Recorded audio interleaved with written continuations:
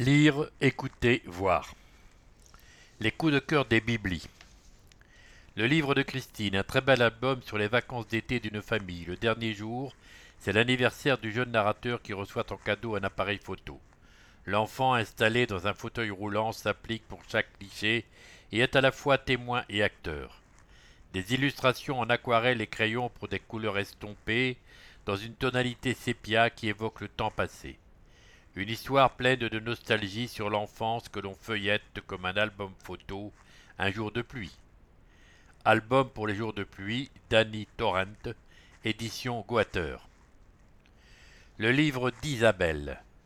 Avez-vous déjà fait attention à ces petites niches en hauteur, ces statues votives dans la ville? Jacques-Alexandre a recensé plus de 200 niches, abritant principalement la Vierge Marie mais aussi d'autres saints protecteurs, placés sur les façades rennaises et qui perpétuent l'image de ce patrimoine populaire au réel intérêt historique et artistique. Ces statues de Marie conjurent tout le mauvais sort ou jouent parfois le rôle d'ex-voto. Beaucoup sont liés au traumatisme de l'incendie de 1720 et sont principalement installés dans le centre-ville. Mais on découvre aussi dans le quartier Sud-Gare, jadis ouvrier, de minuscules vierges. Les maisons avec des petites vierges ne brûlent jamais, assure un officier des pompiers. Impossible à vérifier, mais on débusquera avec plaisir ces niches au fil de 6 itinéraires à travers la ville. Une manière originale de découvrir Rennes, pourquoi pas en famille, et d'arpenter ses rues en levant davantage la tête. Madone de Rennes, itinéraire des niches sculptées, texte Capucine Lemaître, repérage et inventaire Jacques-Alexandre, photographie Hervé Rennais, édition Ouest France. Retrouvez toute l'actualité des bibliothèques municipales www.bibliothèques.rennes.fr. C'est sorti. Le rouge et le noir. La littérature sort grande gagnante de cette rencontre amicale entre le présent de Jacques Josse et le souvenir de son papa, grand fan du Stade Rennais dans les années 1960-70. Quand chaque week-end ce dernier s'évadait par la voie des Hertz pour suivre les matchs des Rouges et Noirs, habité par l'esprit d'équipe et amoureux des 1-2, l'écrivain poète prolonge cette passion dans les pages d'Escapades en rouge et noir, Allez le Verbe, Mediapop édition. Visionnaire. On ne peut pas avoir plus le sens de l'anticipation. Il y a plus d'1 an, Franck Darcel imaginait l'invasion de l'Ukraine par la Russie et en faisait la trame de l'armée des hommes libres. L'ex-marquis de Sade, actuel leader de République, préfère rester humble et évoquer le sens de l'histoire. Mais nous retiendrons que ce dernier a l'art de lire entre les lignes de front. L'intrigue. Un soldat portugais démobilisé devient le protecteur d'une famille de réfugiés ukrainiens. Faut-il alors s'inquiéter qu'il prévoit également la Troisième Guerre mondiale? Édition Cop Braise. Tête à tête. La folk vie d'Étienne Grandjean.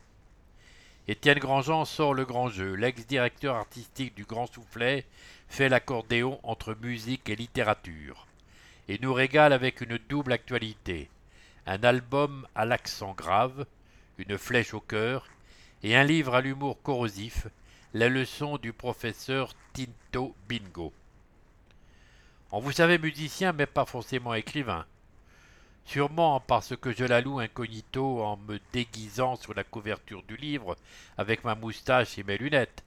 Artiste, beauté, gloire et nombril est pourtant le 3e épisode des leçons du professeur Tito Bingo, après musicologie et autres cochonneries, et oraison funèbre pour artistes pas encore morts.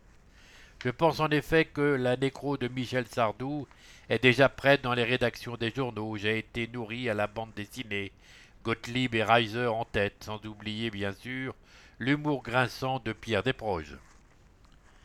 Votre album Une flèche au cœur cultive au contraire un romantisme noir. J'ai beaucoup de mal à écrire une chanson d'amour sérieuse sans que ça dégénère à un moment, comme dans Hôtel de la première embrouille, le dernier titre d'Une flèche au cœur. Mais le reste de l'album est beaucoup plus sombre. Il parle de la maladie en général, de la mienne en particulier, Cela ne ressemble en rien au disque que j'ai déjà pu sortir. Je délaisse cette fois l'accordéon pour me concentrer sur le chant et la guitare. Mon neveu Gaëtan Grandjean s'est brillamment occupé des arrangements. Vous passez rapidement du rire aux larmes, du chaud au froid. Il s'agit de deux façons de répondre aux questions que l'on se pose dans la vie.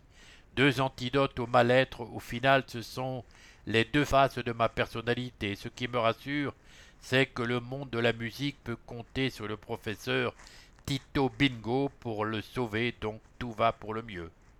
Propos recueillis par Jean-Baptiste Gandon. Les leçons du professeur Tito Bingo, artiste, beauté, gloire et nombris, édition Goater.